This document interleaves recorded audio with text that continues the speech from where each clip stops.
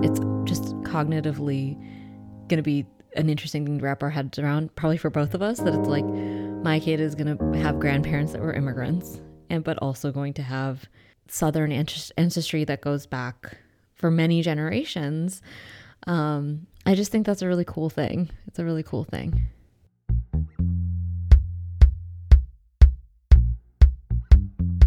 Welcome to Don't Think Twice. VJ and Stevens is the writing and producing duo of Amrita, VJ, and Andrew Stevens. Best friends, business partners, creative partners, and now, soon to be co-parents. Part 10 of our story brings us full circle. Family. How are our parents, siblings, and extended fam feeling about this new chapter? How will the culture and religion of our upbringings inform the new traditions we build with our child as we carry forward? So, let's talk a little bit about our families. How receptive have they been?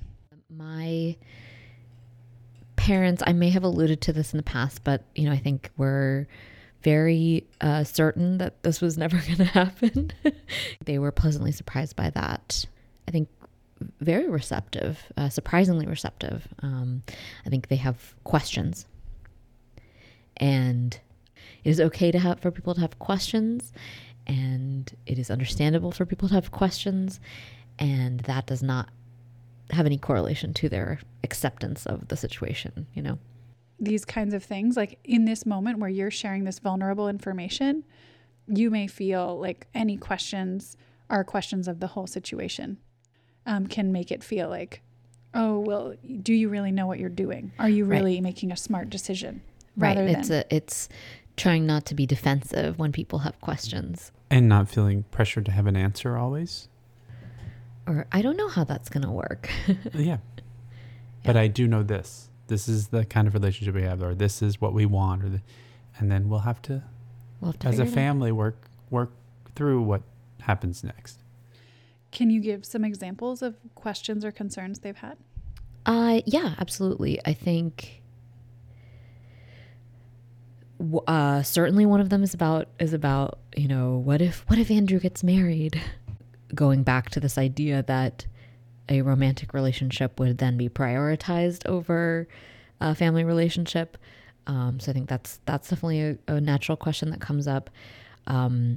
My family has also had like financial questions, and have you thought that through? For an older generation in general, marriage is equated with safety, and that there's something that is permanent and safe and like creates obligation, and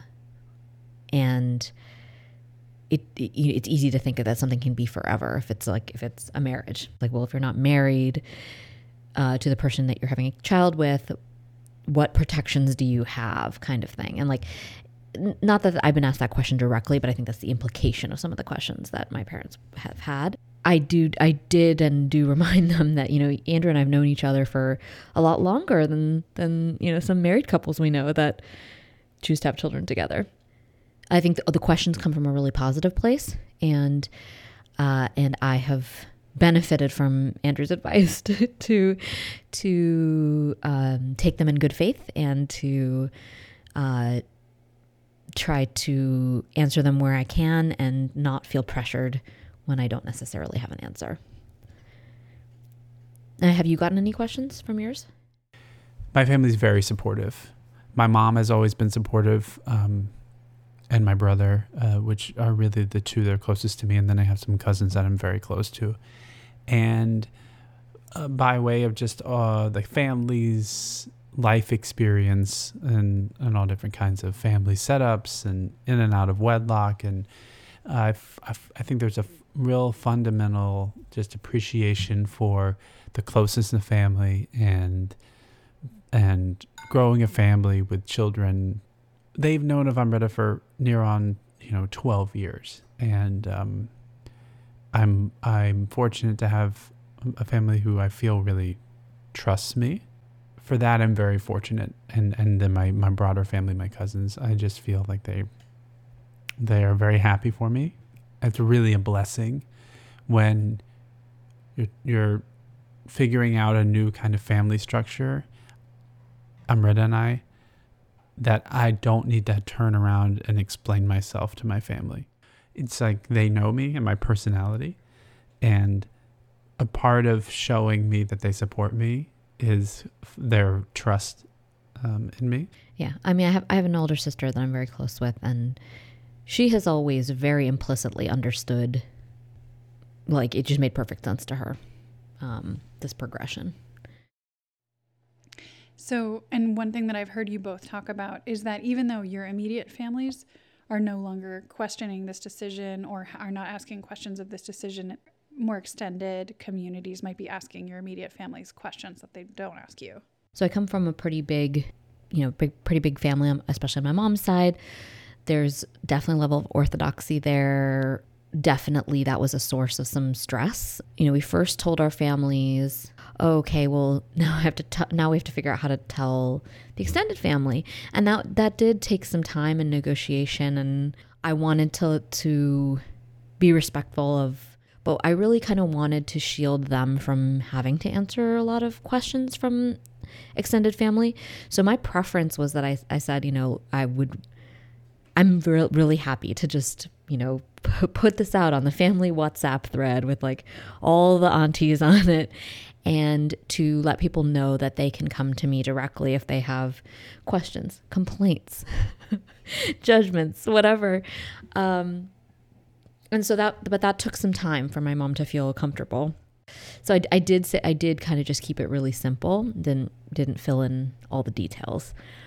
And I ran that by her before I did it. I personally haven't heard any blowback. There may be some back channeling, but I've only gotten sort of, anything from polite congratulations to very effusive outreach from people. I know this is kind of a long answer, but I just want to add also that I spoke about this with a friend of mine who comes from a similar family background as my mom, very Orthodox South Indian, Tamil. She had a interracial marriage that caused a lot of storm and stress. And, her advice was basically like, well, you're not going to make your decisions based on these other people. They're not going to dictate any of that. So this is in some ways an opportunity to be surprised by the people that you may not know are going to be really supportive, who end up being really supportive. And conversely, unfortunately, maybe discover that there were some people that you thought you were close to that are not supportive. And maybe, she's like, and those people I don't have a relationship with anymore. Like, so it's a little bit painful, but it's also kind of like good to know, good to discover that. Definitely. And having that clarity about who's really there for you in those moments is big, but it's also really big and brave of you to move forward into that confrontation around that, right? I think it's a big step. I just felt nervous about it. And, my mom has had to deal with some family drama around her own choices in life. And, so I know that that's an uncomfortable situation, a position for her to be in.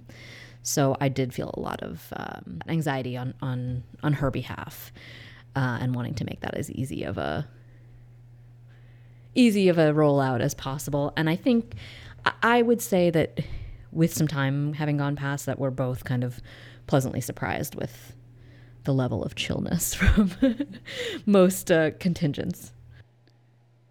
Great. Andrew, what about you? How receptive, what questions and concerns have your family answered for you? I haven't spoken to my father in years. And so we don't maintain a relationship. And there are many reasons why we don't maintain a relationship. And why one of those general reasons is that because he's never been supportive of the many decisions in my life. So that was a relationship that ended much prior to this situation. And so when I talk about how supportive my family is, I should acknowledge that that's because years ago, I made a determination that the people who weren't supporting me weren't going to be part of my family moving forward. And so I know through the grapevine that my dad has said some things. Over the holidays when my brother was visiting my dad and was asked about how I was doing, and my brother shared the news that I was going to have a child. And my dad's first and only comment was, "Isn't he gay?" And that sort of speaks volumes. I hate to be so dismissive and mean about my dad, because he has good qualities, but he is not someone I would look to be a supportive figure in my life. On the other side of my family, I have only heard vaguely about a comment or two that was made. That's to say, I'm sure there are people with their thoughts in the family, but unlike Amrita, I don't have a large family on either side that, and everyone I do know that I'm close to, and I can say is happy for me. What's your philosophy on your family's involvement with each other and relations with one another? Me? I think I have been more and more cognizant of the relationship that a new baby is going to make between me and your family. And this really came to my mind only a few weeks ago, really, when you had some cousins in town, and you're very close to your cousins. I guess intellectually had occurred to me, but maybe emotionally hadn't really occurred to me that, we're not married, but just the biological reality of this child does create a relationship between me and your cousin, and similarly between, your brother is going to be my child's uncle, there is a relationship there that, that's really cool. And I just, I think have been slowly, awakened to that fact that, even though we don't have a marriage relationship, we don't have that type of relationship, that I will have a relationship to your family in a different way, of course, and vice versa. I'm trying to think back about the first time I met your family, the first time I met your mom or your dad, and it's been years and years and years, which is an interesting thing to think about. And we decided to go about this in this way, having a child. But I knew your family and I liked your family for years, because on some level I did understand that your family is going to be involved, but emotionally I didn't really get there fully until recently when we were as a group in New Orleans with friends, and your sister was there, and she said something about her nephew, and she's talking about my kid, of course, and I knew it, but it was using the word nephew that felt like in that moment it was like shoo, the families have been sucked together by some vacuum. Yeah, I was like, that's right. Just as much as I know my brother is looking forward to having a nephew, Aparna is looking forward to having a nephew. And I know that, and now I feel it. Having my cousins here was also interesting because we have recently, my cousins lost their mom, and so that was a big loss, and the family feels like it's smaller. And so when my cousins were telling me how they're excited to have him in our life, it felt really first important and sweet. And so when they were here and talking about him and him coming home to Asheville and everyone it's like, oh yeah, this is a thing. And there's obviously a lot of implicit questions there about how we divide time with our families and how we celebrate holidays with our families and things like that. But I think in general, it's just a very, there's a lot of people who are excited about the baby. And that's the main thing that's really been nice. But yeah, I think it also will create a bond between our families that we are yet to know what that's going to be like. And our moms have met, and I think that will be a fun thing to observe how they develop a relationship together and deepen a relationship together. Will you tell us a little more about what happened last weekend? Yeah, so we had a Hindu ceremony that is done for a pregnant woman for her first pregnancy. What's it called? It's called a Valegapu, which is Vale means bangles, and Gapu means protection or blessing. So it's a chance for people to bestow blessings upon the pregnant woman, symbolized by bangles, putting bangles on her. There was briefly some question about whether I wanted to do it or didn't want to do it, and I really felt like, just because we're having the baby in a non-traditional way, doesn't mean we have to like throw out all the nice ideas of convention and tradition. So it actually started to feel important that we do have like some sort of traditional element for like culturally speaking. Maybe you said this, Andrew, but I think it's like, oh yeah, this is the point of ceremonies, is that they make things feel marked. And it really felt very meaningful, I think, to me, ultimately. So I'm glad you did it, because tradition can be beautiful. Is important to me insofar as it can serve as a way of connecting generations. It can serve, I don't want to have children in a non-traditional way and then buck all tradition in a way that they feel like they're other than something. I mean, your sister had the ceremony. She did. And I like that you had the ceremony, because our child, it feels like it's something that they will share. Yeah. How did you feel about this weekend, the event? The event was great.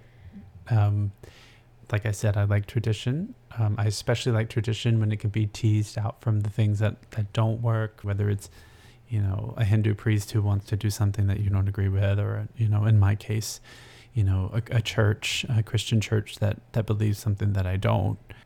I enjoyed seeing the tradition. I particularly enjoyed Priya and your mom, our friend Priya and your mom, singing. Music is the tradition that's like probably most important to me in my own, and especially in my own religion. Hymn singing is very important to me, and like takes me back to a place. Oh, hymn as in HYM. Yeah. And I definitely thought you meant him as in like him, the baby singing. Oh no, not him. Hymnals. So are there traditions that each of you want to carry forward into your new family, or into this family? The short answer is yes, but I am flexible moving forward to what the family becomes. There are no traditions that for me are hard and fast. I want my children to understand what the Christian church is, sort of from a philosophical standpoint, and definitely from a communal standpoint. It'll be determined, though, of course, where we live. I mean that if we're in New York City, it's a different circumstance than if we live somewhere else in the country. If we were to move to the South, I would want my children to feel comfortable in the church. I wouldn't want them to be indoctrinated, and I wouldn't have a concern with that either, because I was raised in the church 3 times a week, and my mother would drive us to church and tell us, you don't need to believe in any of this. I just want you to feel comfortable. And also that was like the cultural core of our community. That aside, but what I pull from that and to your question about tradition is there are certain traditions around holidays, of course, that don't need to be religiously observed, but I do like tradition where we can have holidays to celebrate and then traditions to enjoy together, to look forward to. If we're talking about religious tradition. Definitely there are, there are Hindu things that I will want to observe. I would like to create some new traditions that I don't already observe around certain Hindu holidays. I think it would be really nice to have traditions that are specific to Christmas, which I do celebrate in a secular way with my family, but to also have, Diwali traditions, and to have Navratri traditions, and have those also be something distinct that that my kid can look forward to also. And it's maybe not something that I'm really have a strong tradition around celebrating myself. I've always wanted to, though. Like, I've always wanted to and I think this is like a good excuse to say, well, this year for Navratri we actually are gonna set up a golu. So I think that'll be a fun thing to sort of decide how. I think Andrew and I in general have a very like open arms policy towards all celebratory things. Like, we just need more things to celebrate. So I will say, though, that I agree with everything you just said. I noticed on this celebration this past weekend, because I don't have facility in language and music, that it's hard, that there's a distinct advantage that you have, one of the rare, of being like an American and Indian who's raised in a Christian culture, where you can understand Christian culture, and it can be culture and religion, and they can be teased out as much as we want to or not. But I noticed during the ceremonies, like, I wish, particularly I wish I knew things that I could sing. I felt sad about that.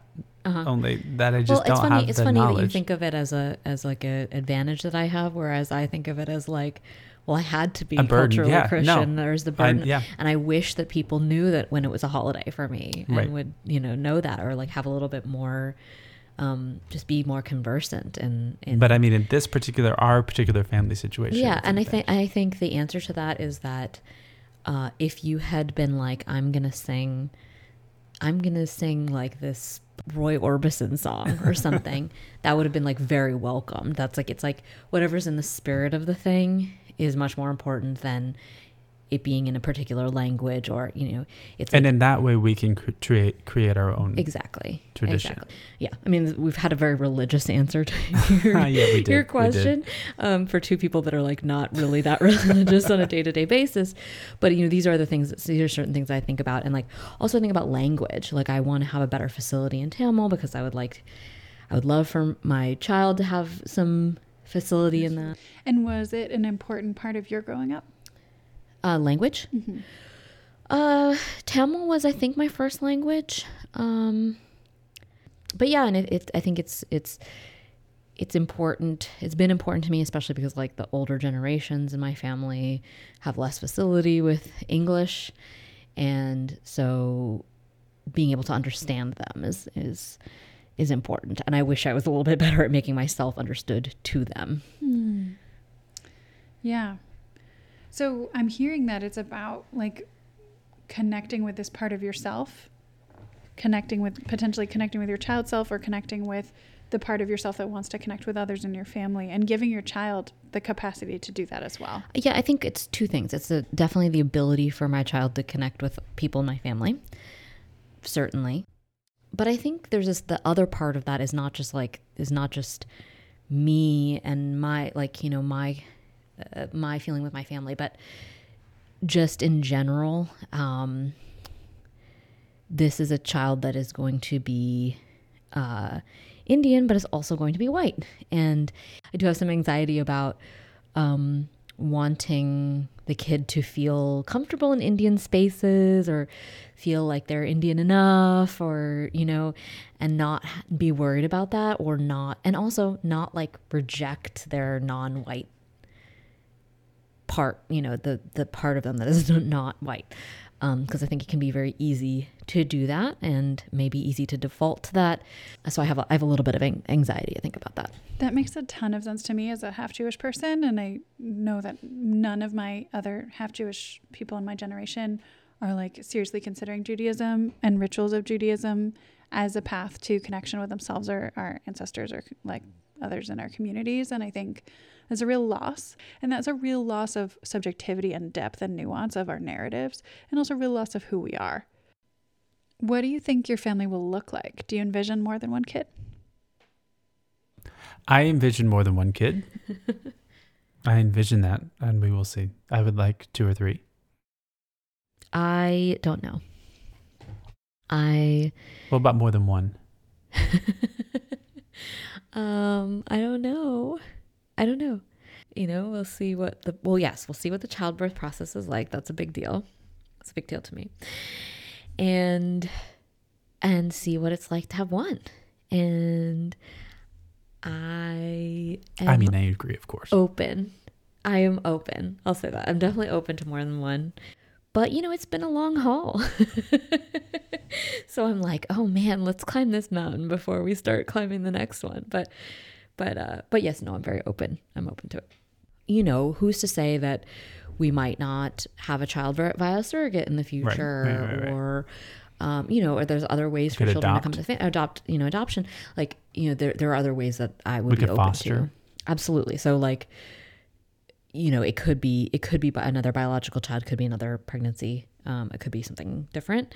I'm open to it, but I'm also like, all right, let's get through this first one. How do you express commitment to each other as a family? One, it's the physical time that you are committed to spend with one another. It's the physical distance we are, the close proximity we are to each other. It's a commitment of family, and those are just the physical. Yeah, I think it's about again, because we don't have a template for what commitment to our family looks like.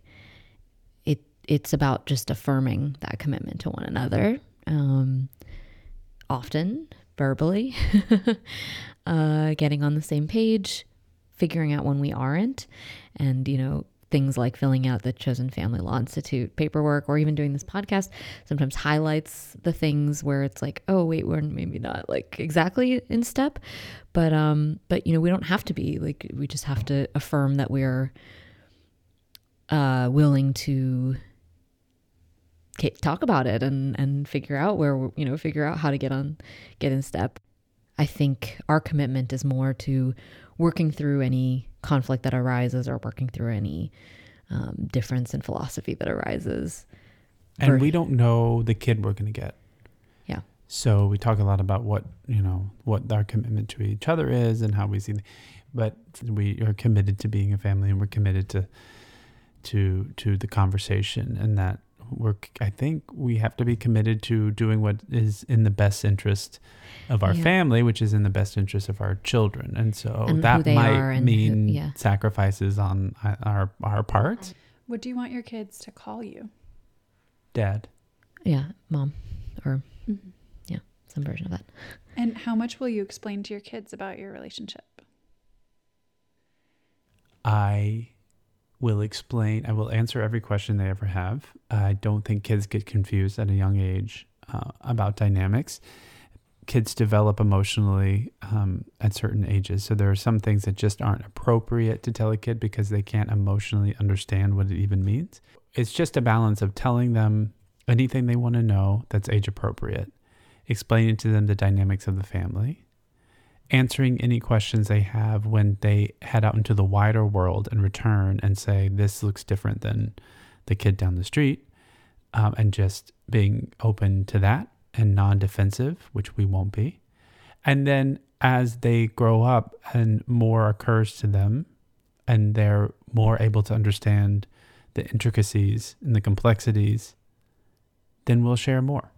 Yeah, I think I'm willing to be as open as is cognitively appropriate. And I don't think questions will come up for a little while, especially because we also happen to be a man and a woman. So that might delay some of the questions actually, but I'm very willing to be open about it before there are even questions. I think there will be probably plenty of people in the kid's life who have, who are being raised by their grandparents or being raised by two moms, or, and just, I think it's never really too early to let kids know that there are a lot of different ways that families look. And the most important thing is that they have adults who are committed and care about them, and they know that they're safe and all those things. So I sort of look forward to that. Actually, I'm not scared of it at all. During this conversation, I just had this image of the two of you as like cartoon characters, like in a sped up montage of your lives where like you spend time together and then you like float off and do other things, and then you spend time together and then you like spend more time together, and then you live together and you like do a lot of work together and you do a lot of cool projects together, and then you like make this baby. And it's a beautiful platonic love story, and I think if you describe your story to your child as friendship, they're going to think that friendship is this deep and beautiful, intimate thing, which we aren't always taught, and what a gift to teach your child that, Absolutely. I love that. I think that's a beautiful notion. And absolutely, like, I think we're all lucky to have different types of love and different types of relationships in our lives. And absolutely, like, Andrew, you're one of the great loves of my life. Same. And we should all be so lucky to have that. This is the last of our planned episodes in this series, but we'd love to hear from you. These episodes were recorded prior to our baby's arrival in mid-May 2023. Would you be interested in hearing a 4th trimester update as we hit the 3-month mark? Continued updates as we navigate parenthood as friends? What questions are you left with after all this? Don't be shy. Slide into our DMs at VJ and Stevens on Instagram, or send your feedback to our general mailbox at vjandsstevens@gmail.com. That's VIJAY and Stevens with a PH. Or you can leave a review on your podcast app of choice. We normally use this space as a no-holds-barred outlet to discuss our free-range, freewheeling, freelance lives. You can subscribe to follow us where we take this podcast next. We want to send the deepest and most heartfelt thanks to our host and moderator, Marina Weiss, who helped make this series of episodes possible with her dedication to late-night recording sessions over weekly dinner. We thank her for her compassion, curiosity, and her determination to make two very private people share their feelings, which was much harder work than you think. Find Marina at marinaweiss.com, and as always, look us up at vjandsstevens.com. We'll sign off this time with our longtime motto for this show. If you're thinking about taking a leap off the beaten path in any part of your life, our advice is, don't think twice.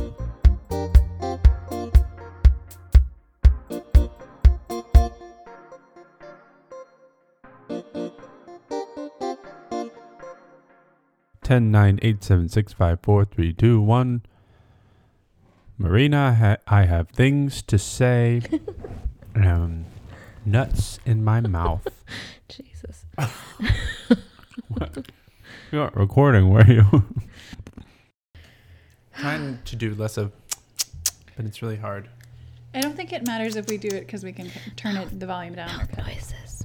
Yeah. Our band mouth noises will be really hot, and we'll just start the album. I can hear everyone through here, so I can really hear myself. But in the beginning of that Billie Eilish album where she takes her retainers out, it's mouth noises. We could have that kind of thing at the beginning of our first album with our band mouth noises. I grossed my own self out. Are you going to make your child sing opera? No. Not opera, but I'll make him sing bluegrass. Your kid is going to be like that, so maybe. Funny. It's so I'm very cute. excited.